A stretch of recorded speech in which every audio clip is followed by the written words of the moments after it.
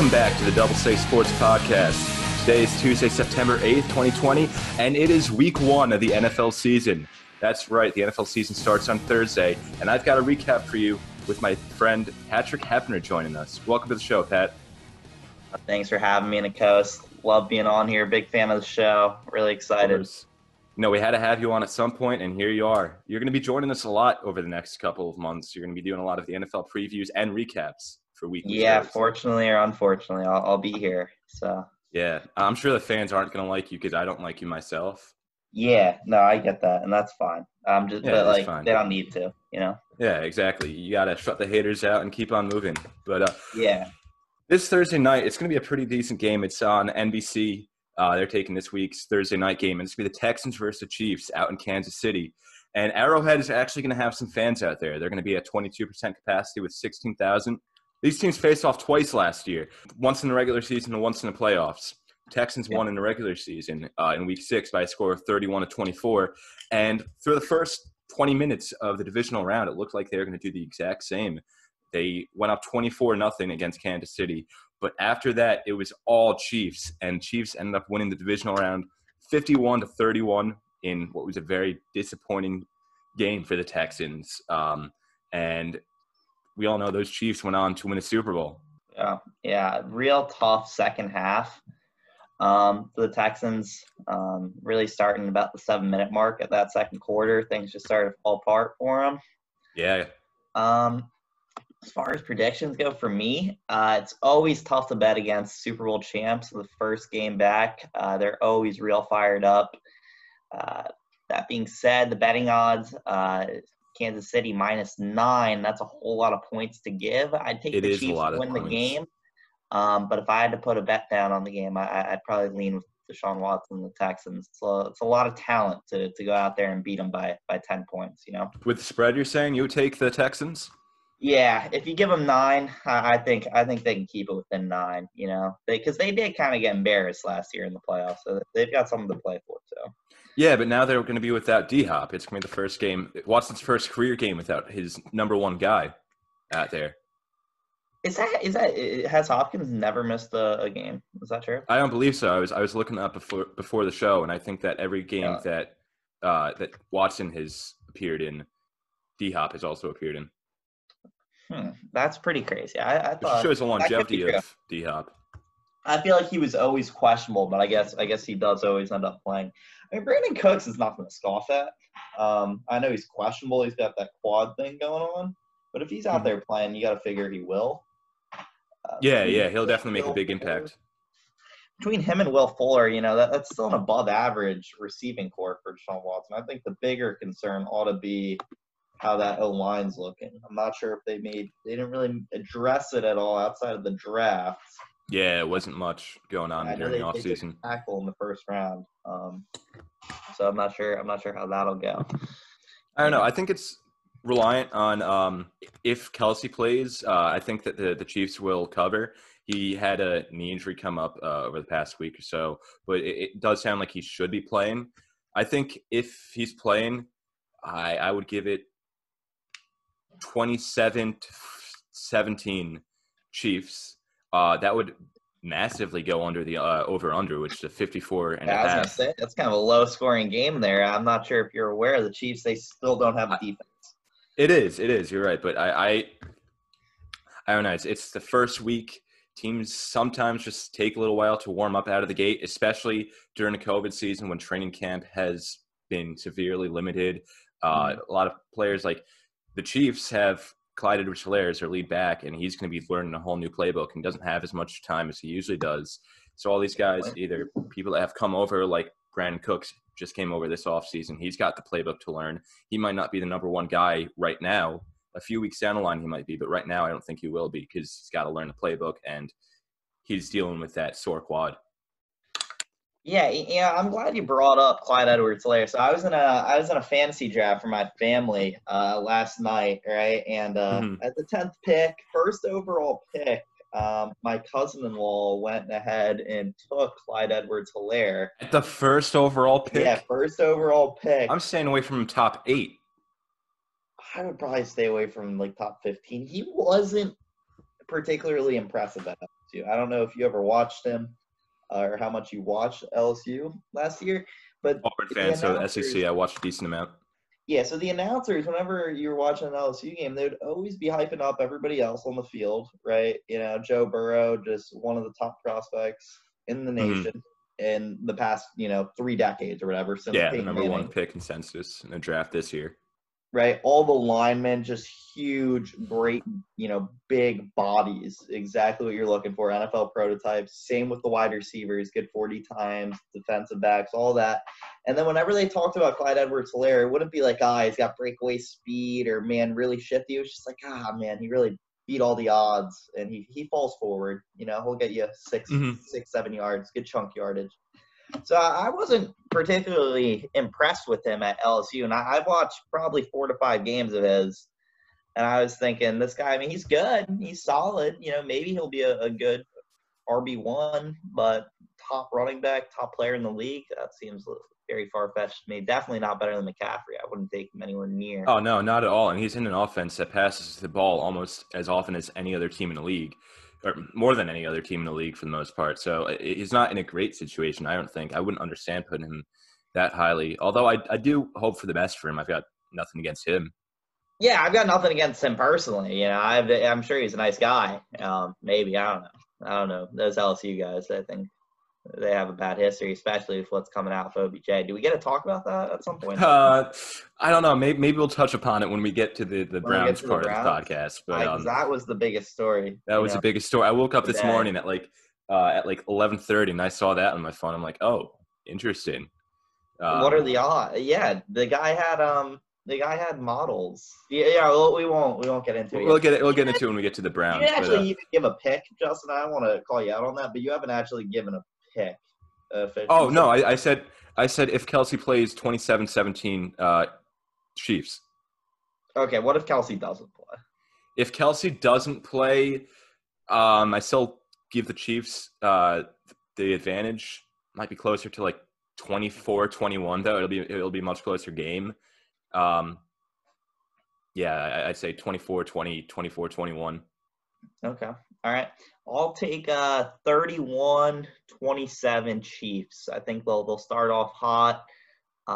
Once again, it's just their first game back after winning the Super Bowl. They'll definitely be feeling it. I do expect a little bit of, over the entirety of the season, them to regress a little, but week 1, teams typically start off pretty hot. They love scoring the football, so I think they'll get up there on the scoreboard. If the Texans want to keep it close, they're going to have to do the same. We'll see. It'll be interesting to see, just because there was no preseason and the training camp was really slow. So it might be a pretty sloppy game, at least the first half. That's what I'm expecting. But let's move on to the second game of the week, and this involves your Seattle Seahawks. Yeah, you're a huge Seahawks fan. They're kicking off at 1:00 on Fox, and they're not going to be having any fans, but they'll be going against the Atlanta Falcons out in the Mercedes-Benz Superdome. Man, you're really familiar with the Superdome. It's actually, so it's actually not the Superdome. So that's in New Orleans. Is the Mercedes? Okay, well, Mercedes-Benz Dome. It's a dome. Stadium. It's a stadium. That's all that matters. It's retractable top, so it's a stadium. Okay. Yeah, no, but I was supposed to go to this game, but they're not having fans. That's unfortunate. I actually follow. I'm friends with the Falcons owner's son. That's sick. And keep politics out of it, but he's very liberal. The son or the owner? Both of them. So you can figure where he stands with coronavirus and all that. And having fans and stuff. Yeah. But that aside, fans or no fans, it doesn't really matter for this game. The Falcons fans, they're about as lackluster as they come. They won't get up. Not as bad as the Chargers fans. Because they're there. They're there. They just don't care at all. The Chargers, they just don't have fans. Falcons, they have fans. They just don't really. Well, you're from Atlanta. If anyone knows it, you know it. I mean, you worked in the parking garage. I was in the parking. The Braves, the Braves have fantastic fans. The Falcons don't, though. Mm-hmm. But yeah, I mean, just because they're my guys, and they're much on paper, they're just a lot more talented than the Falcons. The Hawks. Yeah, they are, and I'm gonna say that they've only gotten better this offseason. I think the O-line's upgraded. tough not to be upgraded when you're as crappy as they were last year. But they are upgraded. DK Metcalf gets another year trying to, get his chemistry down with Russell Wilson. Got to expect pretty big things out of him. You add a Greg Olsen, and more importantly, you add back a healthy Will Dissly, who is kind of an unsung star. Yeah, I remember I had him in fantasy for like 2 or 3 weeks last year. Yeah. And he was looking like he was going to be a great tight end option, top 5 in the league. And then he just went out there and he got hurt. It was an Achilles, right? Yeah, blew out his Achilles, and then the year before he hurt his knee. So he's had 2 good starts to the year, but he hasn't been able to stay healthy. Mm-hmm. But Seahawks, the tight end room for the Seahawks this year, it's got to be right up there with the Ravens for the best tight end room. Yeah. I'd still give the upper hand to the Ravens, but it's up there. Yeah, right. But, Greg Olsen, Will Dissly, and then even Jacob Hollister, that's a tough trio. So even if they have an injury or two, they're going to have a pretty serviceable tight end out there. A lot of weapons for Russell Wilson. A lot of talk about Brian Schottenheimer opening up that offense. I'd take the Seahawks. Wouldn't take them on the over. Seahawks notorious for starting slow, both in the first half of the game and the first half of the season. No preseason might actually hurt them, but who's to say? Pete Carroll used to be a head coach back at USC, and they did the same stuff with no preseason, so he's kind of used to this. But I'd say Seahawks 23, Falcons 20. Be a close game down to the wire, closer than it should be. I don't think the Falcons are going to be particularly too good this year. Really? You don't think with Gurley and with Matt Ryan healthy? I mean, Matt Ryan missed a couple of games last year. I don't think Gurley's he just doesn't move good anymore. It's another guy I've watched more than I'd like to say. And I've seen Gurley back when the Rams were starting to put everything together when they won the NFC West back-to-back years. And to watch that Gurley, who could score 4 touchdowns in CenturyLink Field, when they're routing the Seahawks 45-7, as opposed to the Gurley that McVay's benching, he just doesn't move quick. He looks like he's hurt out there. So I don't think that's a huge addition. It is a good storyline. It is. A guy went to UGA, grew up down there, so he's back at home, but he just doesn't move good. His knees are hurt. Well, I think that if there's a place that he'll do the best in, it's going to be in Atlanta, because the biggest thing is his knees, like you had brought up. And Atlanta last year passed the ball the most amount of the time of anyone, or last year. They passed the ball even more than the Chiefs. And if Gurley can lay off, getting drilled and just grinding out rushes back to back to back the entire game and give his knees a bit of a rest, maybe he'll be able to be more consistent and not have such an up and down year like he had last year. Yeah, maybe return to form a little. I'm rooting for him. He's a nice guy, and he's off the Rams. So I'm rooting for him. But I'll take Seahawks in a close one, 23-20. What about you? And that's the one. Yeah, the over-under is 48.5. I think it'll be under that. Seahawks are 1.5-point favorites, and I'll take the Seahawks covering. I think it's going to be right around where you had said. 24-21 is going to be my prediction. It'll be a good, close, hard fought out game. But yeah, 24-21 is going to be my pick. Look at that. We're on the same exact page. We are on the same page. Maybe it's just because you've kind of soiled me with your Seahawks. I've educated you. You're welcome. No, I wouldn't call it educating me. I'd call it brainwashing. I would go – educate would be the word I would use. You didn't say – what are your thoughts on Jamal Adams, do you think? I don't want to talk about it. I wasn't even trying to make a joke, but yeah. So. No. Well, because, I mean, we had a whole podcast on him being, getting moved and everything. I think that he'll be a great guy to fit in Seattle. He provides him such versatility in the secondary. I mean, he can play in the linebacking core a bit if he needs to also. They're clearly in a win now mentality, and the pickup of Jamal Adams only adds to a team that's so talented on both the offensive and defensive end of the ball. They could have used a little help in the safety department, and he completely added to it. I think they'll miss Clowney a bit though. Definitely, I agree with that. They don't have a guy at that level. They've got, I mean, Jerron Reed's nothing to, he's a Pro Bowl kind of talent. They don't have a real true edge rusher. But I think Jamal Adams helps cover enough holes, and I think he did that for the Jets defense last year too. Yeah, he did. You know, they weren't the best defense top down, but when you have a, Well, the Jets were also riddled with injuries on the defensive end too. That's partially why. I mean, he yeah, stepped you up guys when he can needs make to. whatever excuses you want, but but I just think he covers a lot of holes where if somebody makes a mistake, Jamal Adams has the speed and the range and, the physicality to kind of cover that, and he can take the ball away. So he makes defenses look a whole lot better than they actually are. The same kind of player that Clowney is, where he can kind of play out of a system and just be a real game breaker. So real excited to see him get out there. Yeah, well, speaking of Jamal Adams, the next game on tap is also at 1 o'clock, and it features his former team, the New York Jets, and they'll travel up to Buffalo, where there aren't going to be any fans. And the Jets and Bills split 2 games last year. The Bills won in week 1 when the Jets blew a 16-0 lead. The Bills scored 17 unanswered in the last 20 minutes, and the Jets missed both a field goal and PAT that game. And I remember how pissed off I was watching that game, because if they just made an extra point or a field goal, it would have been a whole different story. And then the Jets won by 7 points in a just bad, just messy 13-6 Week 17 game. I don't even count that as a win for the Jets, because the Bills were resting all their starters since they were already in the playoffs. Yeah, and it hurt draft position, did not.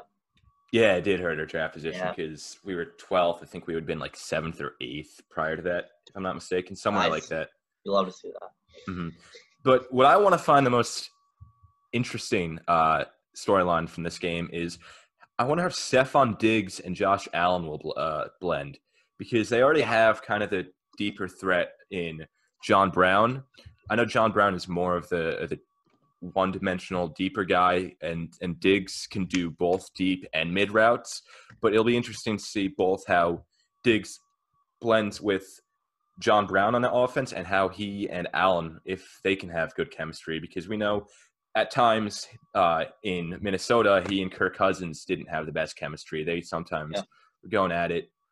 That's the thing I'm going to be looking most for in this game as a football fan. As a Jets fan, I'm going to be looking to see if Sam Darnold can finally blossom this year, and if Le'Veon Bell can have a Le'Veon Bell year with an improved offensive line. Yeah, gotcha, for sure.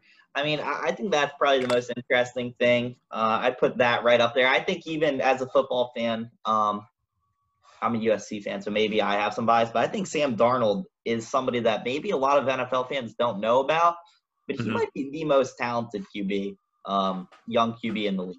I mean, that guy coming out of college looked as close to Aaron Rodgers as anybody has. Just some of the throws he can make across his body, going back foot. He's got a heck of an arm. He moves pretty good. He's also, do you know his career record? He's like 10-13 career record on a Jets team that hasn't done the best job of putting talent around him. Especially on the offensive line. The offensive line was abysmal during his first 2 years. Yeah, and Le'Veon Bell didn't give him the sort of, support that I think that a lot of Jets fans and the Jets front office was looking for last year. So it'd be interesting to see if they can figure everything out. The spread on it 6.5 for the Bills, which is a little disrespectful to the Jets. I don't think the Jets go up to Buffalo and win that game, but I certainly think they keep it close. Should be another defensive battle. I'd go 20-14, Bills win it. To answer your question about Diggs and Allen, I think Diggs is going to start to, be more of a sort of Deshaun Jackson kind of player where he's real hit or miss, because that's how that offense is. The Vikings, they're more a high-powered offense. They were always putting up points on the board. Yeah. The Bills get smothered a lot, and they like to make games dirty and ground and pound it. Yeah, they're more gritty style of play. Enjoy that, but we'll see, because the only time that he ever really was a locker room issue was that last season. He was good for the first 4 years. So hopefully they can figure it out up there in Buffalo, but if not, Diggs will be going elsewhere. There's always a market for talented diva wide receivers. I don't know. Now, something I find interesting is that we talk about how the Jets improved not just their line, but their receiving core. They brought in Denzel Mims and Rashad Perriman as the two main guys. But both those guys right now are, as of recording this on Tuesday night, they're questionable. Perriman has a knee injury and Mims has a hamstring injury. So you don't want to, especially with Perriman being the guy, especially with Mims being the guy that you just drafted and having a hamstring issue, you don't want to rush him back. My hope is they both play, but I think if one of them's going to play, it would be Perriman. If just one of those guys play, I think it will be close enough. As for the Jets covering the spread, 6.5 is right at that point where, it could go either way because a touchdown is a decent margin in football, but it's nothing crazy. And this would be a tough pick for me to get. If I were to be a bad man, I would probably stay away from this game. I would maybe pick the over-under.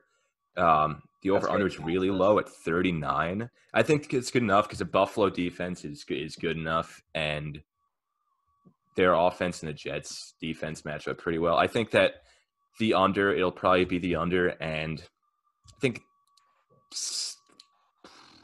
17. I think. Man, Vegas did a great job. It's tough. It's tough to say. Fantastic job here.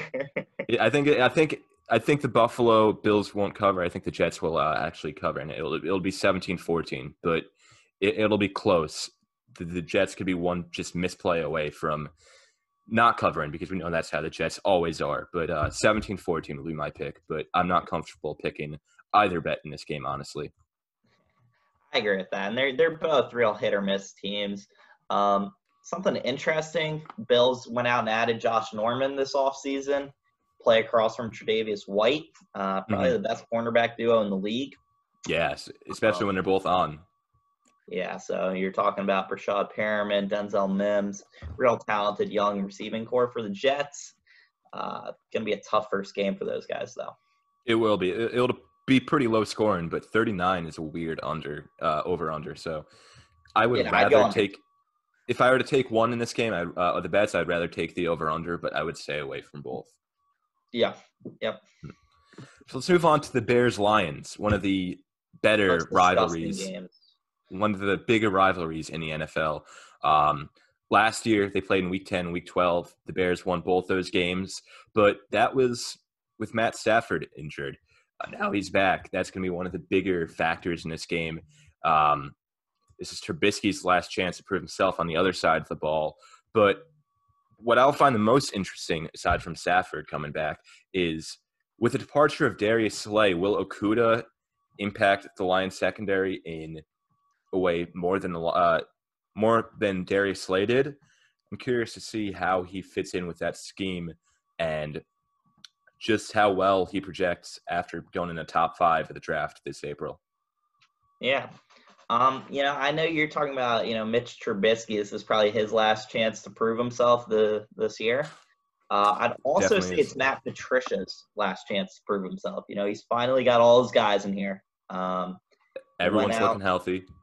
Got a few Patriots for that defense. And the defense on paper, I trust them. I believe in them. I think that defense can be new and improved. I think the Lions could sneak up and win that division. Matthew Stafford's probably the most underrated quarterback in the league. 100% agree. That guy's he's a winner. He's a real gamer. He's tough dude.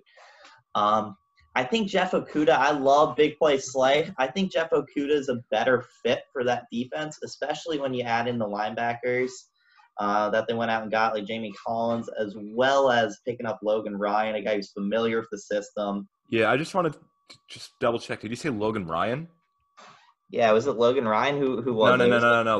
Logan Ryan went to the Giants just the other day. Yeah, I meant Desmond Trufant. Not Logan Ryan, just to clarify. Not Logan Ryan. So a little better. Yeah. Disrespect to Logan Ryan, but Desmond Trufant's a little better than Logan Ryan. A little bit, but I would put them in the same tier of cornerbacks, but Trufant is a little bit better. Yeah, he's the same kind of corner as Okudah too. They're both man-to-man guys. So. Yeah, they've definitely got a pretty solid secondary, and it's gonna, at least this week, they're gonna look pretty good against Trubisky. I don't feel bad at all for slandering Trubisky. I don't like him one bit. One of the worst draft picks of all time.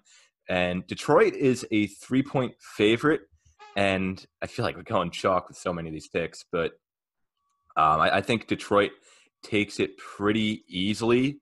I think they win by double digits. I'd give them a 28-17 victory here.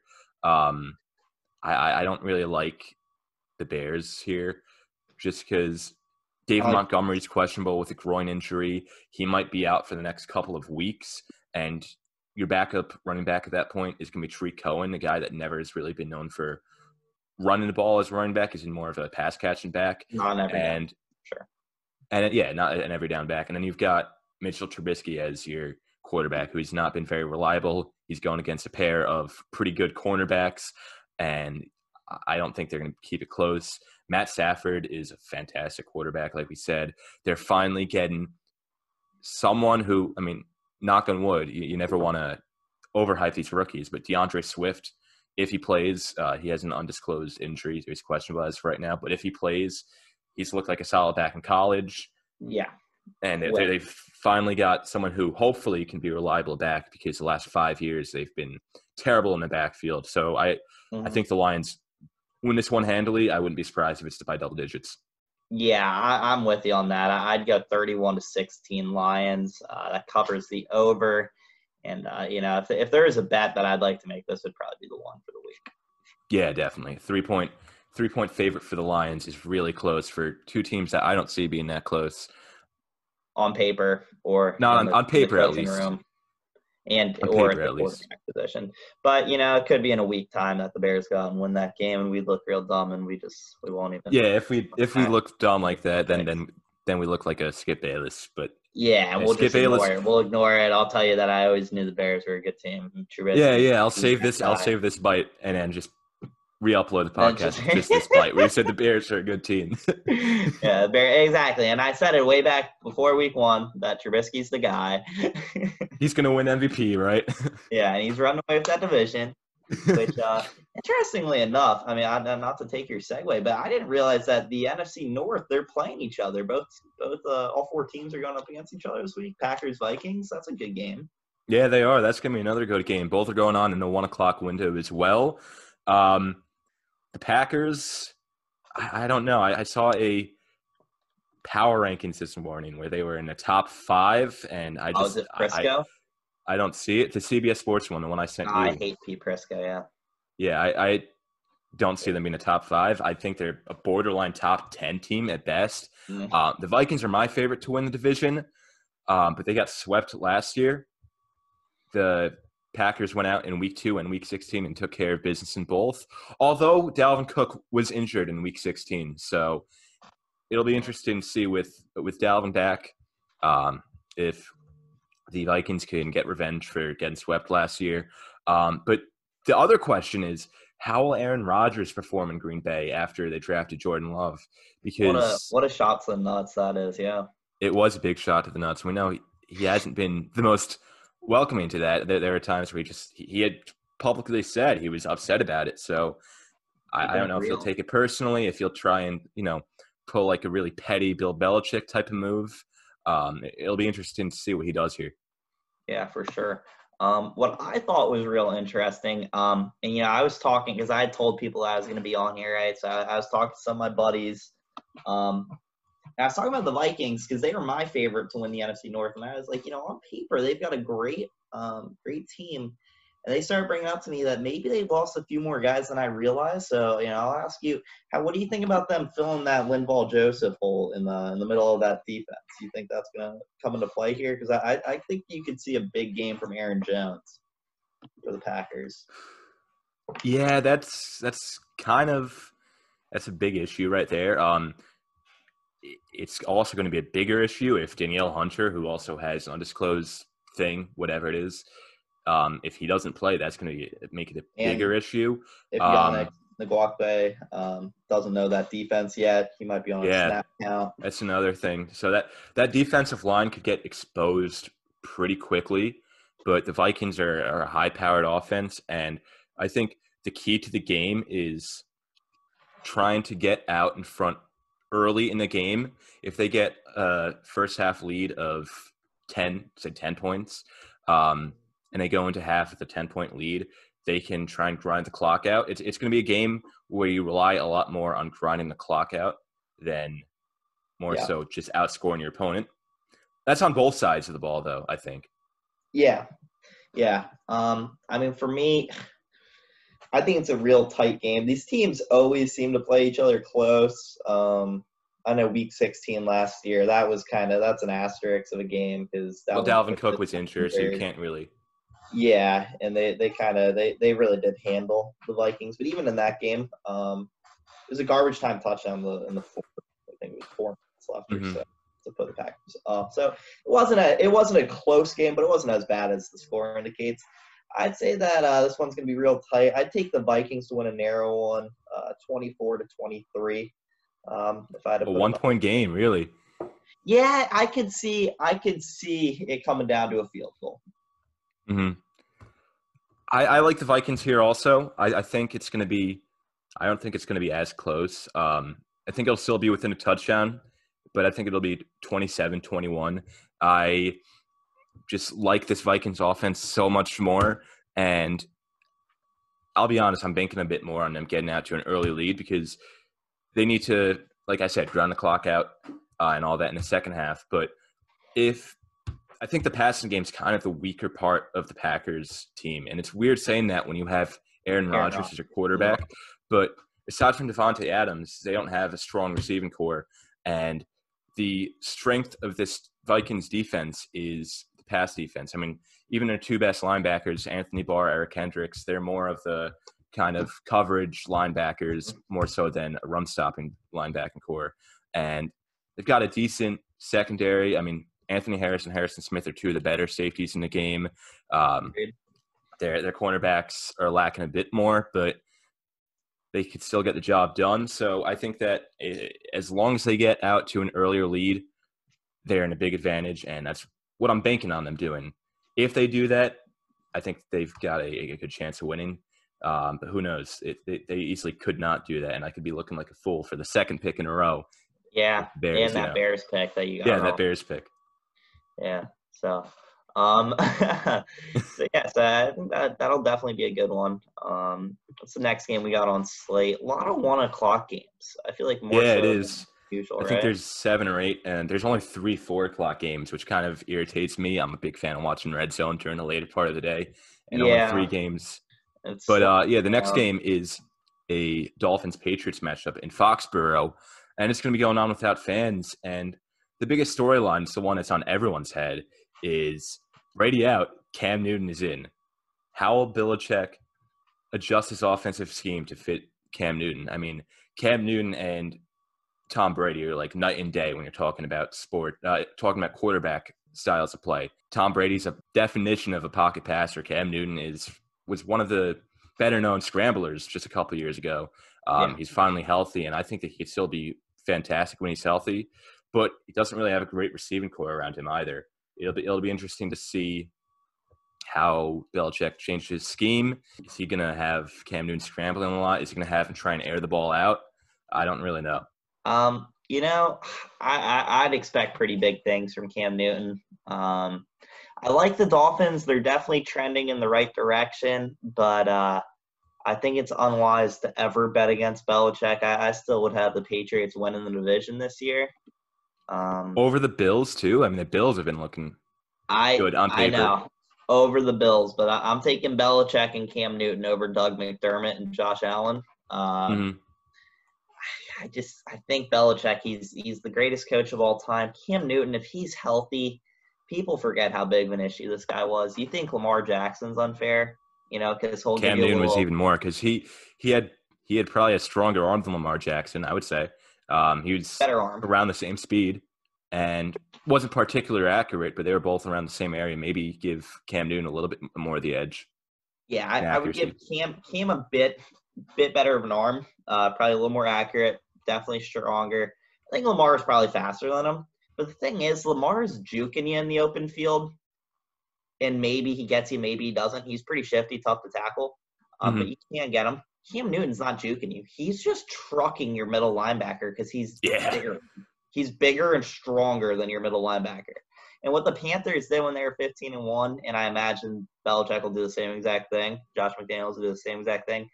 Yeah, you just on the goal line, you snap the ball directly to Cam, you have 10 blockers. That means somebody in your secondary has to go one-on-one and try to make a tackle with Cam Newton. And good luck with that because he's 6'4". He's got humongous arms. Even if you get his body, he's just going to dunk the ball over top of you, and that's a touchdown. It's an absolute issue to stop. If he can stay healthy, not only do I think they win the division, they might be the 1 or 2 seed out in the AFC. Really? You give them a first round? They're still that good. Wow. I don't think that they're that good. I mean, I think they're still, even if Cam Newton's healthy, I would give them a 10-6 record at best. I don't know if they win the division if Cam Newton stays healthy. Especially with all the guys that have opted out on that team, and they lost Kyle Van Noy to these Dolphins last year. I think there's too many question marks to say the Patriots are. I mean, I don't even know if you're saying they're definitely division contenders, but I don't know. I don't think that they're. I don't really see many ways they could be a divisional contender, but it's Belichick, and you can never bet against Belichick. So I am like 95% going to be wrong in 3 months' time. And both you and Pat Calgary, he's going to be yelling at us too. And we will be letting you know because you bet against Bill Belichick and the biggest freak of nature that maybe the NFL's seen in the past decade in Cam Newton. So, but you will not be in the minority. For whatever reason, we always love to get super excited, and I've been there. When, bad things come Belichick's way and we think that they're screwed. Because everyone hates the Patriots. It's the Alabama effect all over again. It's the Duke effect. Everyone hates the teams that are dynasties. Exactly.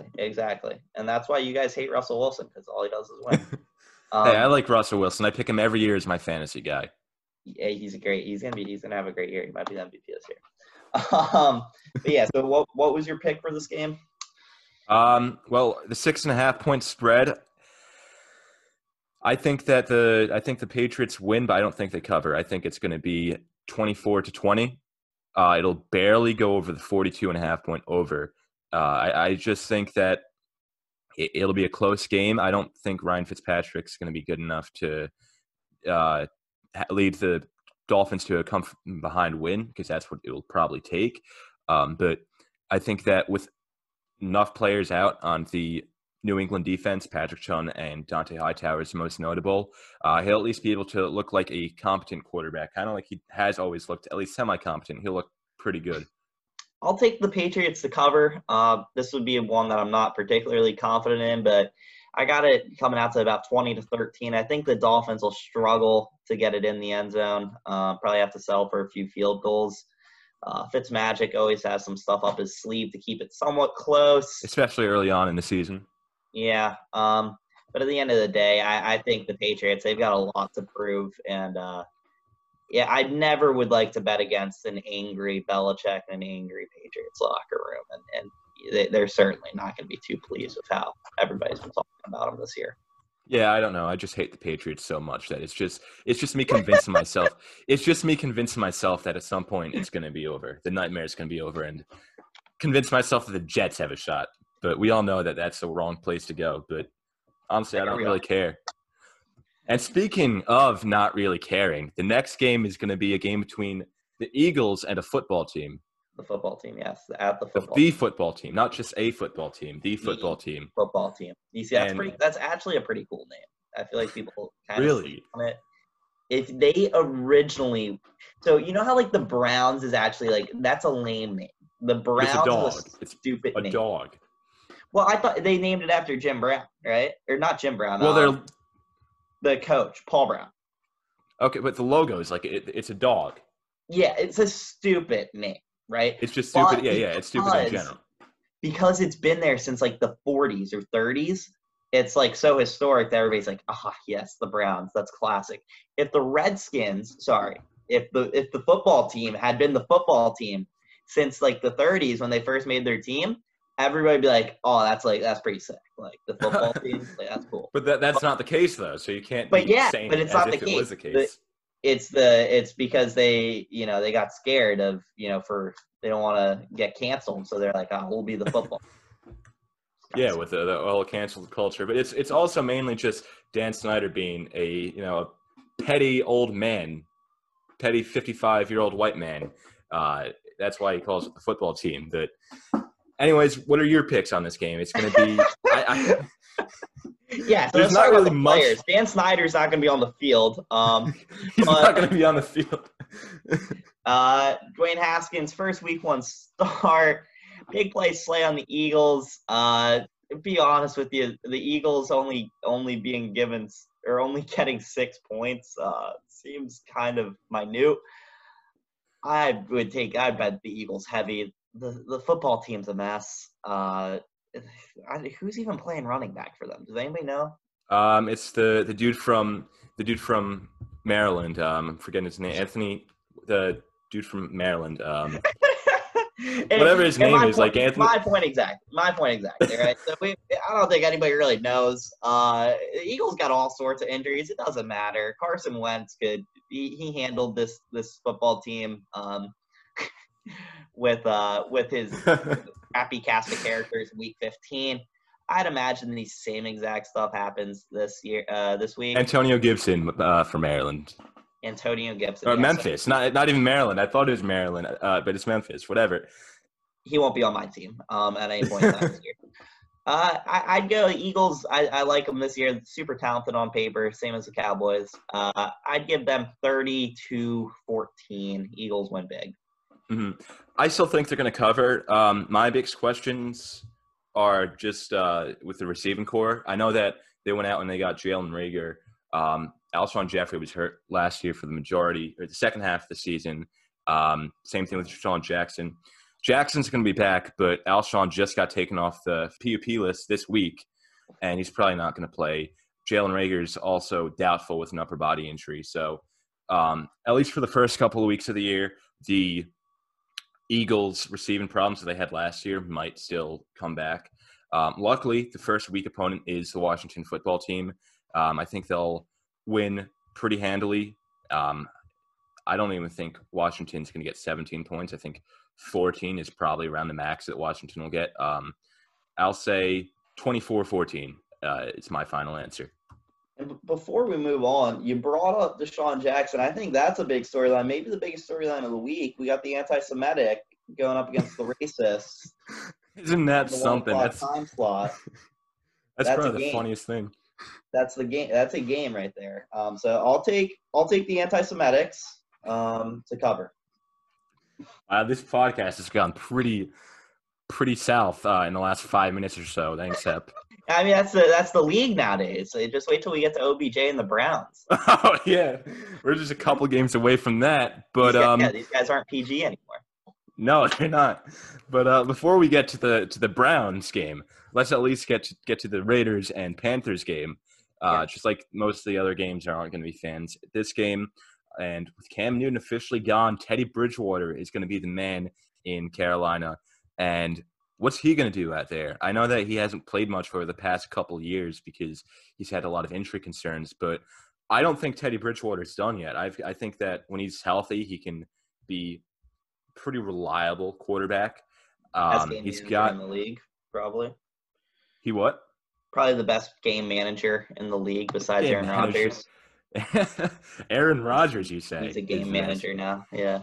No, he was good in Minnesota in 14 and 15. When he's healthy, he's pretty good. He's not in the best of situations. I mean, Carolina is going back into a rebuilding phase. I think he'll do decent. The Las Vegas Raiders, that's a new one. I almost said Oakland, but I didn't. They are going to be in a pretty good situation in this game with Jerry Jeudy going up against Carolina's weak secondary. I think that's going to be a matchup to look out for. Vegas are 3-point favorites. I think that they handle it pretty well. I think it's going to be 21-14 is my guess. Now, 27-20 is going to be my guess. Okay. All right. They both got an extra touchdown in there. Yeah, they did both get an extra touchdown. I thought 21. I thought the first one was a little too low. Yeah, you know, you can't say enough good things about Teddy Bridgewater. By the way, I meant Henry Ruggs, not Jerry Jeudy. I'm a moron. Yeah, you're good. Yeah, I caught that. Both very talented.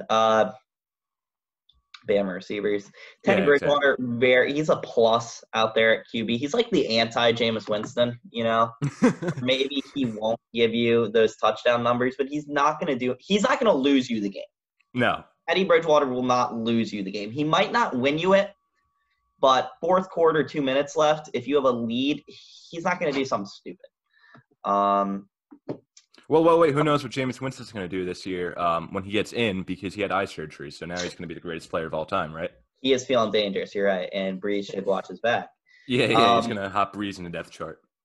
And he already said, if you look at the numbers, he is one of the greatest QBs of all time. So just, do your research, and he's backing up. Exactly. So, stop hating on him just because he's a black man. Yes. But I'm making it go south. You see, you're lucky Stephen A. Smith's not on the show. But yeah, so I think, unfortunately for Teddy, with this Panthers team, they're probably a year or two away from being in a spot where he's their guy. They can't really game manage. They need somebody to go out there and win them the game. I like Derek Carr and the Raiders this week. I'll take them 24-20 to cover the spread. Yeah, it's gonna be closer than, I know, like I keep bringing it up, the Bears game. It's gonna be closer than that, I think. It's gonna be real bad when Khalil Mack. We're going with chalk on so many of these games. We're being really boring, but like it seems like a lot of these games are relatively one-sided. Even if there are a couple good ones, but they are pretty one-sided.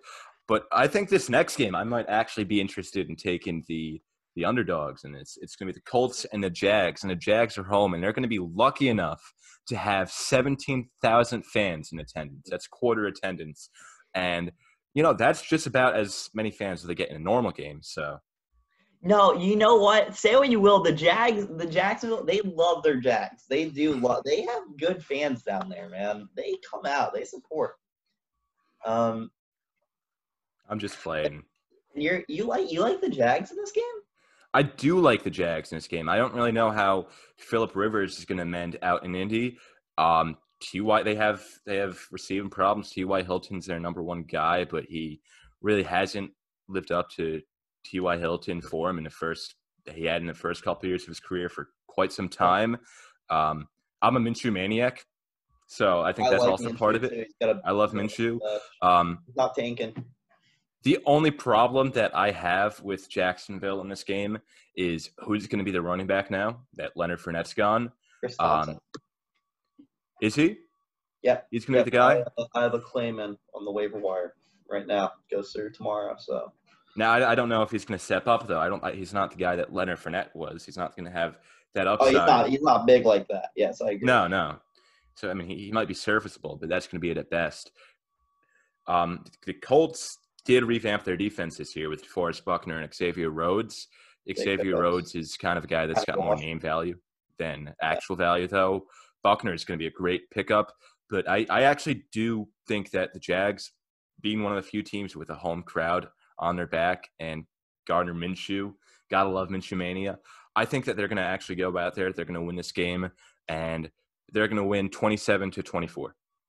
You know what? I'll tell you what. I was not going to pick Jags, but you sold me there. That was a great speech. I'll take saying Minshew Mania was enough to sell you. Minshew Mania with the fans out there. You got Phillip Rivers, Frank Reich.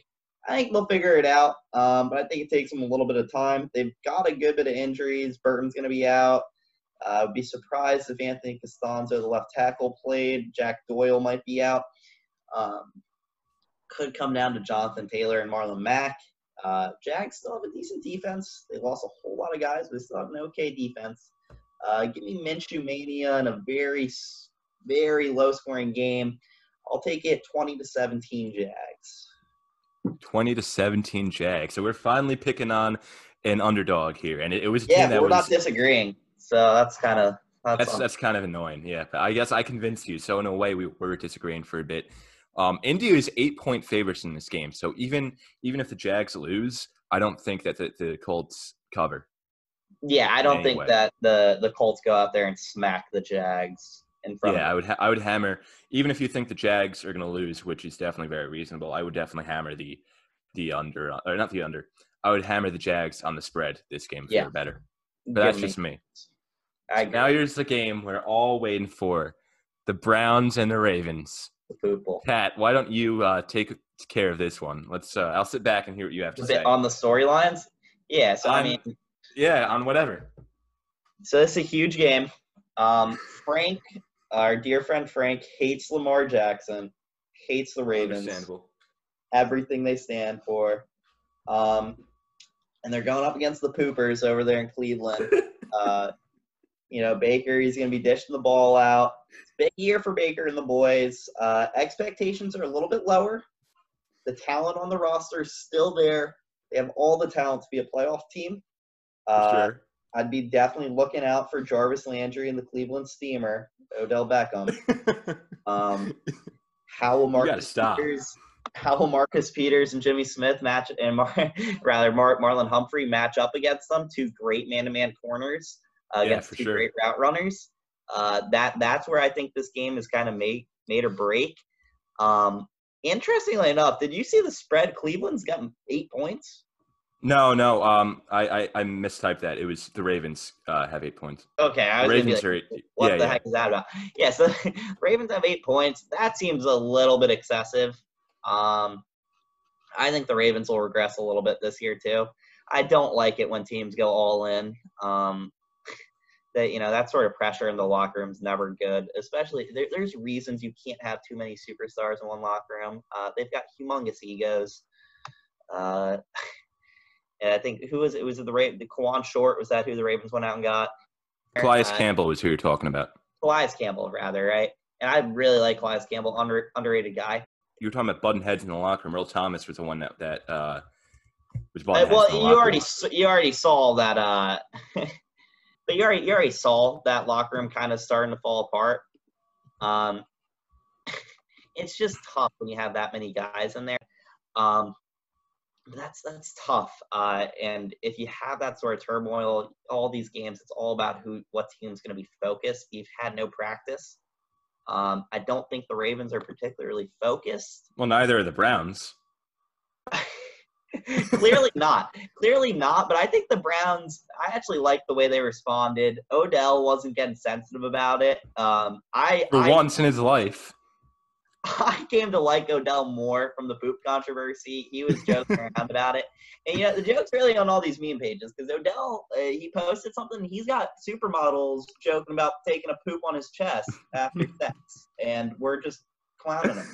So it was so funny seeing all of them.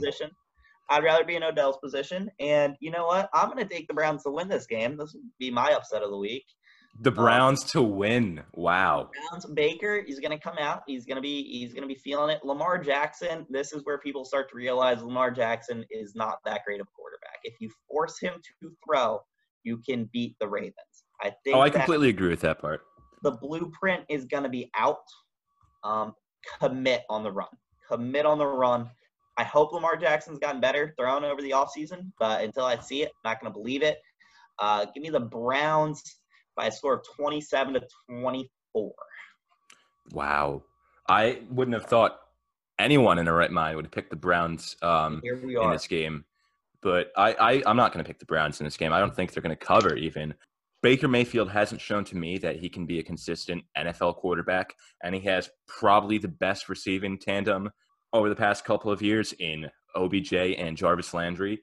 You can make an argument that Tampa Bay had a better one last year, but he's had a fantastic receiving core around him, and he hasn't done anything with it. Nick Chubb is a nasty back. So is Kareem Hunt. They're going to do well in the run game. I don't think they're going to do well in the passing game, especially with, like you had mentioned, Marcus Peters and Marlon Humphrey matching up against them all game. So that's where I think the offense is going to stagnate. As much as I agree with you that Lamar Jackson, once he gets red, is going to not be nearly as much of an MVP as he was last year, I still think the Browns' offense just isn't going to be enough to combat whatever the Ravens are going to put out there and match it. So I think that the Ravens are probably going to win, I would say 30 to – I don't think it's going to be that close. I think it's going to be 30-17. I don't think the Browns' offense is going to be able to score that much. I think they're going to be out in a deficit pretty early and have to rely on the pass game, and I don't trust them in the pass game. Yeah, that's fine. I mean, that's fine. You're big on taking chalk, and That's why you have me on, so that there's something Exactly. So you could take one chalk game that I didn't. Yeah, exactly. Or the other way around, one upset that I didn't. But let's move on to the 4 o'clock slate. We're finally out of that big 9-game 1 o'clock slate. But the first game at 4 o'clock is actually going to be at 4:05. Is going to be the Chargers at the Bengals. And somehow the Bengals were a team that were granted fans at the stadiums. They're going to have 6,000 fans. But either way, even if this game was at the Chargers stadium, there were going to be more Bengals fans anyways. So it doesn't really make that much of a difference. They could have played it anywhere. There were going to be more Bengals fans. Exactly. But this is going to be an interesting game. It's going to be Joe Burrow's NFL debut. He's going to be the only first-round quarterback to be making his debut this weekend. And A.J. Green is finally going to be playing again. He was out all last year, and he looks like that he's going to be healthy enough to at least start the game. We don't know if he's going to finish it. He's probably going to get hurt at some point. We don't know when. But it's going to be a difficult return, though, because the Chargers have one of the better secondaries in the league, especially absolutely brutal. Especially out of the cornerbacks.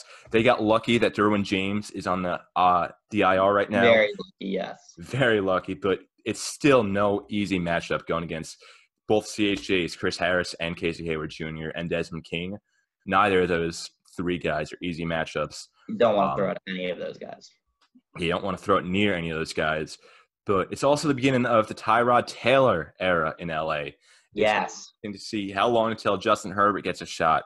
I think by week 4, Herbert's going to be the starter. I don't know how long you're going to want to trust Tyrod for. Yeah, I agree with that. The only thing that I would be hesitant with is I do think that the Chargers have that sort of roster in place. I think Tyrod Taylor is the same kind of guy as Teddy Bridgewater. Only difference, the Chargers have a much better supporting cast. I think they win this game. I think that Joe Burrow is not going to look like the first overall pick. The windows, he's a really accurate quarterback, but the windows that you have to throw in, I think that's the biggest thing is, one, how quickly the game is as far as changing from college to professional level. One, how quickly those guys move around the field. And 2, how tight those windows are to throw it in. You know, what's open in college is probably going to be an interception in the NFL, you know? Especially with the 3 guys who we just mentioned in a secondary. It only makes it worse. You know, you're not throwing at some corner from Vandy who walked on, you know. you're throwing at 3 Pro Bowl caliber, all pro level corners. I think you'll see him make a few ugly looking throws. And in a game like this against a guy like Tyrod Taylor, who probably is not going to make those mistakes. That's why he's still in the league, is he doesn't make those mistakes. I'm definitely going to take the Chargers. I'll take them to win kind of big, 27-17.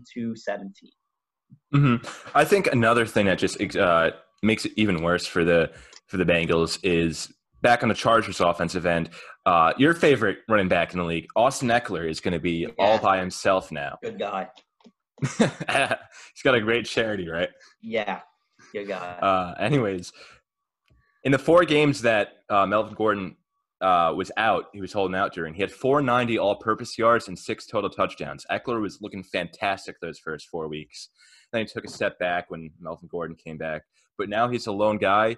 I don't really think the Bengals match up very well against just this team in general.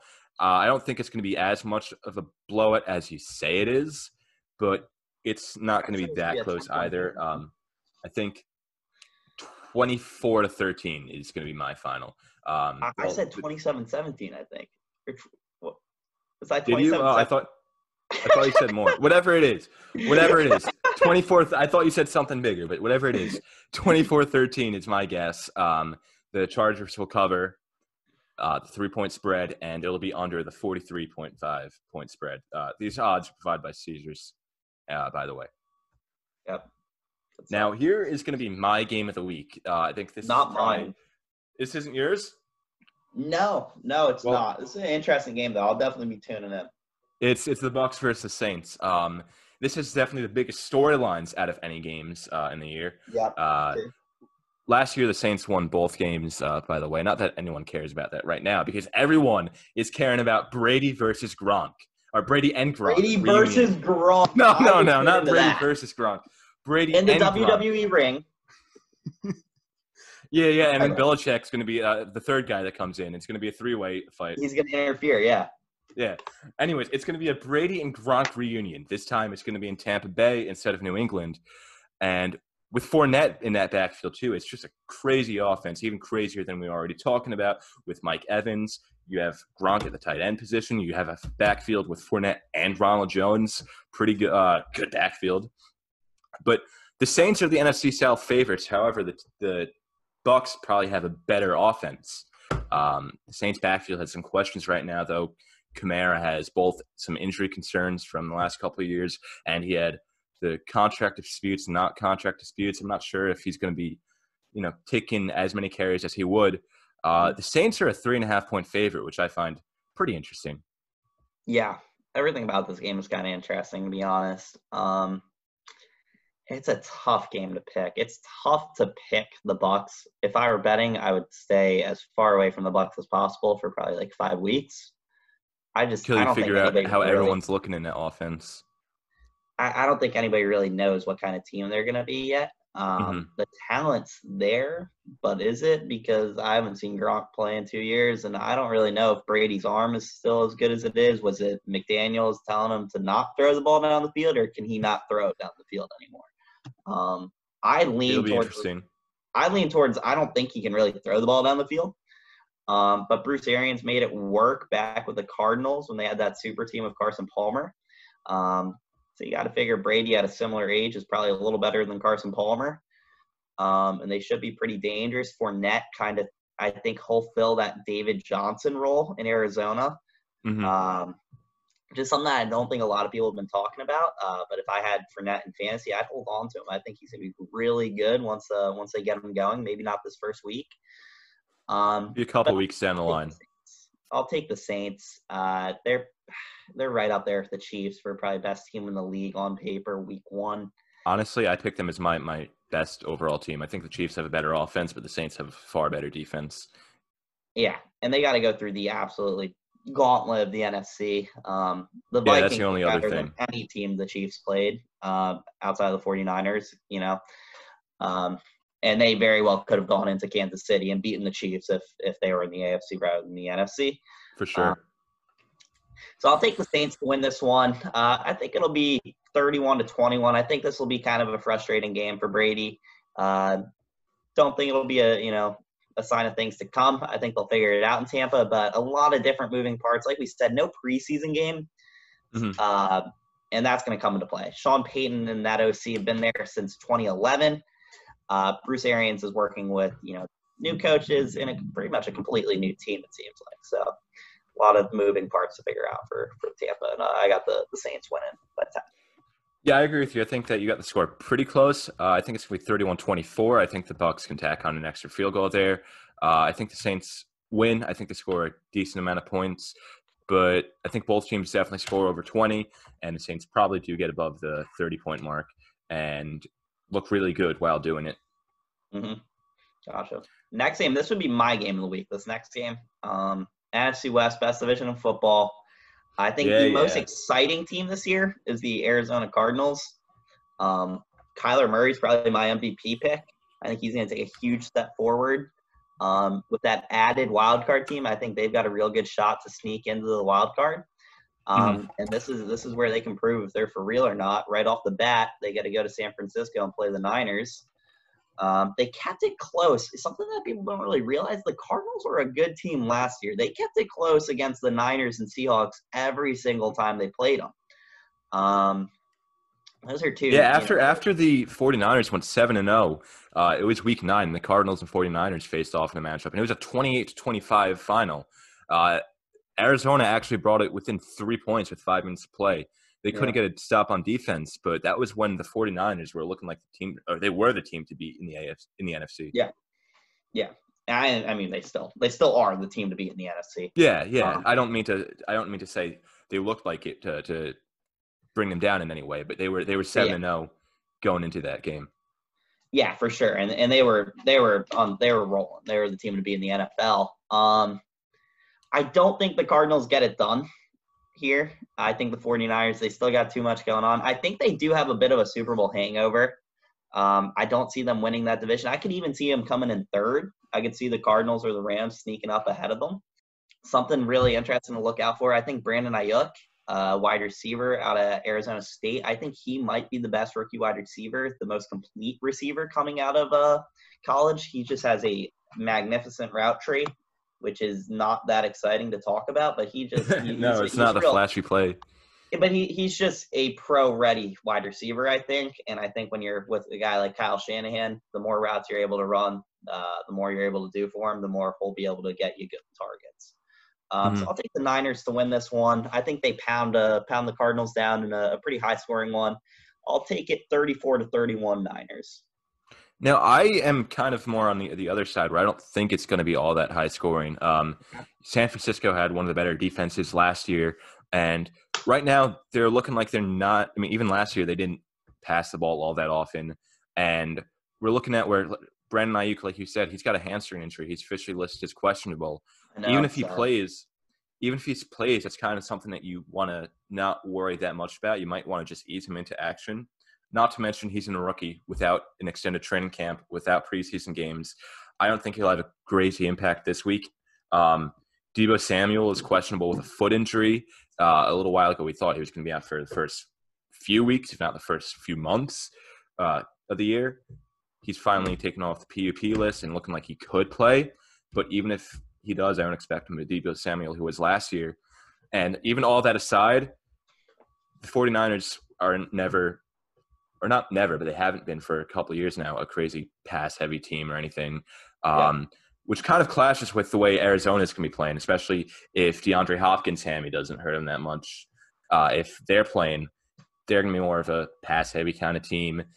You have him, you have Christian Kirk, you have Kyler Murray, who obviously won Offensive Rookie of the Year last year. So it's going to be an interesting game in the sense that it's just two completely clashing styles of offense. But I don't know. I think that the 49ers defense is good enough to hold the Cardinals probably to 20, I would say. I think that the 49ers I actually think that the Cardinals will win this game 20-17. I think that they have too many questions on offense right now with the passing game.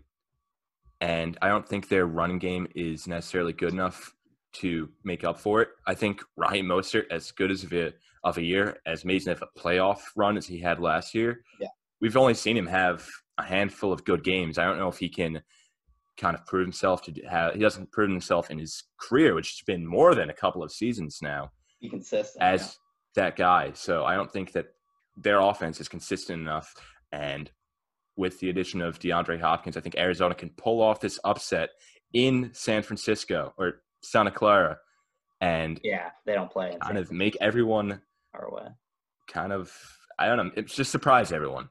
Put them on notice. Yeah, and that's why you got the Seahawks winning the NFC West this year. That's exactly why. Nothing to do with you threatening me to if I didn't. Yeah, with violence. Another NFC West game Sunday night, or at least one team, Cowboys at Rams. The battle of the on-paper good teams and disappointments last season. Yeah, the teams that were the most disappointing last year. Yeah, so they're going to battle it out, see which one of them is going to go ahead and, not disappoint their fan base this season. Sunday night game, Chris Collinsworth's going to be real excited about it, I'm sure. He always is. No fans in attendance out in LA, but it really doesn't matter. I don't think the Rams really have fans, to be honest. Neither of the LA teams, right? They just really care about USC football, girls. That's really not even good anymore. USC football, chicks, and movies. And that's okay. It's a simple life. And the Anaheim Angels, but keep telling yourself that. Yeah, we don't have fans. So the spread's Dallas -3, over under 51.5. That's the highest over under this week. Rightfully so. Two high fire offenses. Yeah. Pass heavy teams as well. Very pass heavy. I really like the Cowboys. Their receiving core this year is just off the charts. Yeah, top 3 in the league. I'd make an argument for one. Yeah, I mean, you got Amari Cooper, Gallup, and then you add on the best wide receiver in the draft. You know what I mean? Like that's How many pretty tough to guys are you going to call the best receiver in the draft? Two. I've called two the best receiver in the draft now. And CeeDee Lamb fans are going to be real upset about it. But I think Brandon Ayuk, that'd be my sleeper. But CeeDee Lamb, we've all seen what he does. Oklahoma, I was going to say Oklahoma's produced really good receivers, but maybe that's some a sign of a bust. Is the last time Oklahoma had a really good receiver, I guess it'd be Marquise Brown and and D.D. Westbrook, right? Yeah, both reliable guys. Solid. But they had the same hype that CeeDee Lamb had, I think. Yeah. Maybe not Marquise Brown, but D.D. Westbrook definitely did. Still a solid guy, but nothing like to write home about. Yeah, but I'll take Dallas. I like the Cowboys this year. I think McCarthy's a much better coach than Jason Garrett. I think Dak Prescott's a lot more coachable than Aaron Rodgers.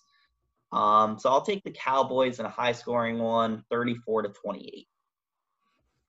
I take the Cowboys too. I think it's going to be pretty high scoring too, but I give them a bigger advantage. I give them a 37-27 advantage. I just think this offense, I mean, I said this during our fantasy football draft, people freaked out on me, but I think they're a top 3 offense in the league.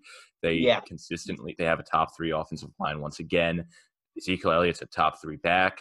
I know everyone hates to say it, but Dak Prescott is a good quarterback. They have a top 3 receiving core as well. It's just, the offense is just, it's going to be too hard to stop. Yes, the loss of Byron Jones is going to hurt them, but I just think that the Rams have a couple question marks in the backfield, and even last year, Goff kind of had some issues. He wasn't the most consistent person in the world. I mean, I'll let you know first. I'm kind of pissed how he did in fantasy last year. I had him in fantasy after Drew Brees went down, and he turns the ball over quite a bit too. He had 16 picks last year. So we'll see how it goes, but I think that the Cowboys win this one pretty handily. Yeah. Okay. We both agree there, and that brings us to the last game of the week. No, there's 2 Monday night games. 2 Monday night games. 2? That's how the first 2 weeks usually are. Yeah, and unfortunately, ESPN's still getting to cover football games. I don't know when that stops. It stops when I become the announcer. Really? Ugh. Yeah. So just like 5 years from now, we'll be fine then. Yeah, you'll be a young guy out there. You and Booger. You and Booger. Yeah, me and Boog. And that's the big storyline. That's the big storyline for Monday night, right? Booger's not going to be in the booth. Yeah, finally, after however many years it was. It felt like a lot more years than it was. I think it was only 1 or 2, but yeah. I think it was 2, but it felt like 6. Tragic. They're neither of the games. I guess the second game Monday night's kind of enticing. I think the first one, Steelers Giants. I'm going to brush over this one because I don't think this is going to be a pretty one to watch. Yeah, there's not much I want to talk about it either. Steelers have one of the best defenses in the league. Giants have inconsistent offensive work, and their defense hasn't been looking great since 2016 or so. When they made the playoffs, Yeah, when they made the playoffs. Which the next year, by the way, the Giants were probably the most disappointing team in 2017. They were hyped as Super Bowl possibility, Super Bowl contenders. Anytime they have a decent roster, a New York team's hyped as a Super Bowl contender. So. Yeah, right. But their defense was good at the time, but then now it's not. Xavier McKinney is on the IR now with a foot injury. That doesn't help them. I think that it's not going to be close. I think the Steelers win in double digits, 27-14. Yeah, I'll go even bigger. I'll go 24-10. Actually give me 24-6. The Giants just aren't going to be able to score. That Steelers defense is no joke. Big Ben, I don't think he really regresses at all. He's still a pretty solid QB. Mm-hmm. At least we know that Saquon Barkley is good for about one big play a game, so he'll have that, and the Giants fans will be freaking out about how good he is, and then maybe Daniel Jones will complete a pass, and that would be complete a pass to like Darius Slayton or something. Yeah, Evan Ingram, Evan Ingram. Upsetting for the fans at home. I'll let you take the last game. You'll let me take the last game? Okay, well, we're going to have the Tennessee Titans going into Denver and facing the Broncos, and it's going to be Drew Lock's first Week 1 appearance. Joe Flacco was starting last year out there, and Now Drew Lock gets a chance to have a pretty good offense around him. You have Cortland Sutton and Jerry Jeudy out there. I got it right this time. I didn't say Henry Ruggs instead of Jeudy or the other way around, so I'm proud of myself with that. Then they signed Melvin Gordon with the backfield that already had Phillip Lindsay. He's got Noah Fant at his tight end position. He's got a pretty good team. However, the defense had taken 2 big losses. The most notable one prior today was going to be Chris Harris Jr., and then about an hour or two before we started recording this podcast, Von Miller got injured in practice, and now he's out for the year. The line is even on this one. That was prior to Von Miller's injury announcement. I'm interested to see if that gets changed. Tennessee is now a 1.5-point favorite. Going off of that line, who would you take? I'm still rocking with the Broncos. I like the Titans. I really respect what they did last year, but I still really am not sold on them. I think they just got hot, kind of rode that Derrick Henry train. Derrick Henry really isn't all that impressive typically for the first 10 weeks. He breaks tackles like nobody's business. Yeah, but the first 10 weeks of the season, he normally goes into ghost mode. Broncos, super exciting young offense, super exciting team. Big Drew Lock fan, real likable guy. So I'll take the Broncos to win this one. It's an upset. I'll take them 24-20. Yeah, I think it'll be a close game. I don't think it's going to be relatively high scoring. I would give the Broncos a 20-16 advantage. It could really go either way, but I think that the Broncos have a better offense, and that's ultimately what's going to win it for them. But it's still going to be pretty low scoring just because it's Mile High. It's hard to play offense out there anyways, and a lot of these guys are new guys on the Broncos team who have to learn to adjust into the offense. Mm-hmm. And another thing, and that's a big point to bring up, I don't know the exact stat, but the Broncos in the first few weeks of the season playing at high, that altitude really does make an impact. Guys aren't in as good a shape as they need to be, and you don't get as much oxygen up there. So it's something that normally plays to their advantage. And I'd say that, that's kind of one of the quirky things about the start of the NFL season is the Broncos typically win at home. Yeah, it is. So that just about wraps up for this version of the weekly recap. It's for the week 1 recap. It's got a few pretty good games, not as good as when we get into the middle of the season. There are definitely a few games I would want to stay away from on the betting odds, but there are definitely also a couple ones out there that are some pretty easy picks to take, but that just about wraps it up. Thank you so much for coming on, Hep, and I'm sure we'll see you. This was a good use of my Tuesday. I don't do anything. I need to fill up my nights. This is awesome. Yeah, well, we'll have you coming on twice a week. We have the recaps and the previews every week, and you're going to be on all of them. So we look forward to having you on more. And for everyone still listening, thank you so much for listening. Subscribe, of course. Share it with your friends, and leave a review for us. And that's about all. Take care. This has been the Double Say Sports Podcast. Follow us on Instagram at Double Say Sports to be notified every time the podcast goes live.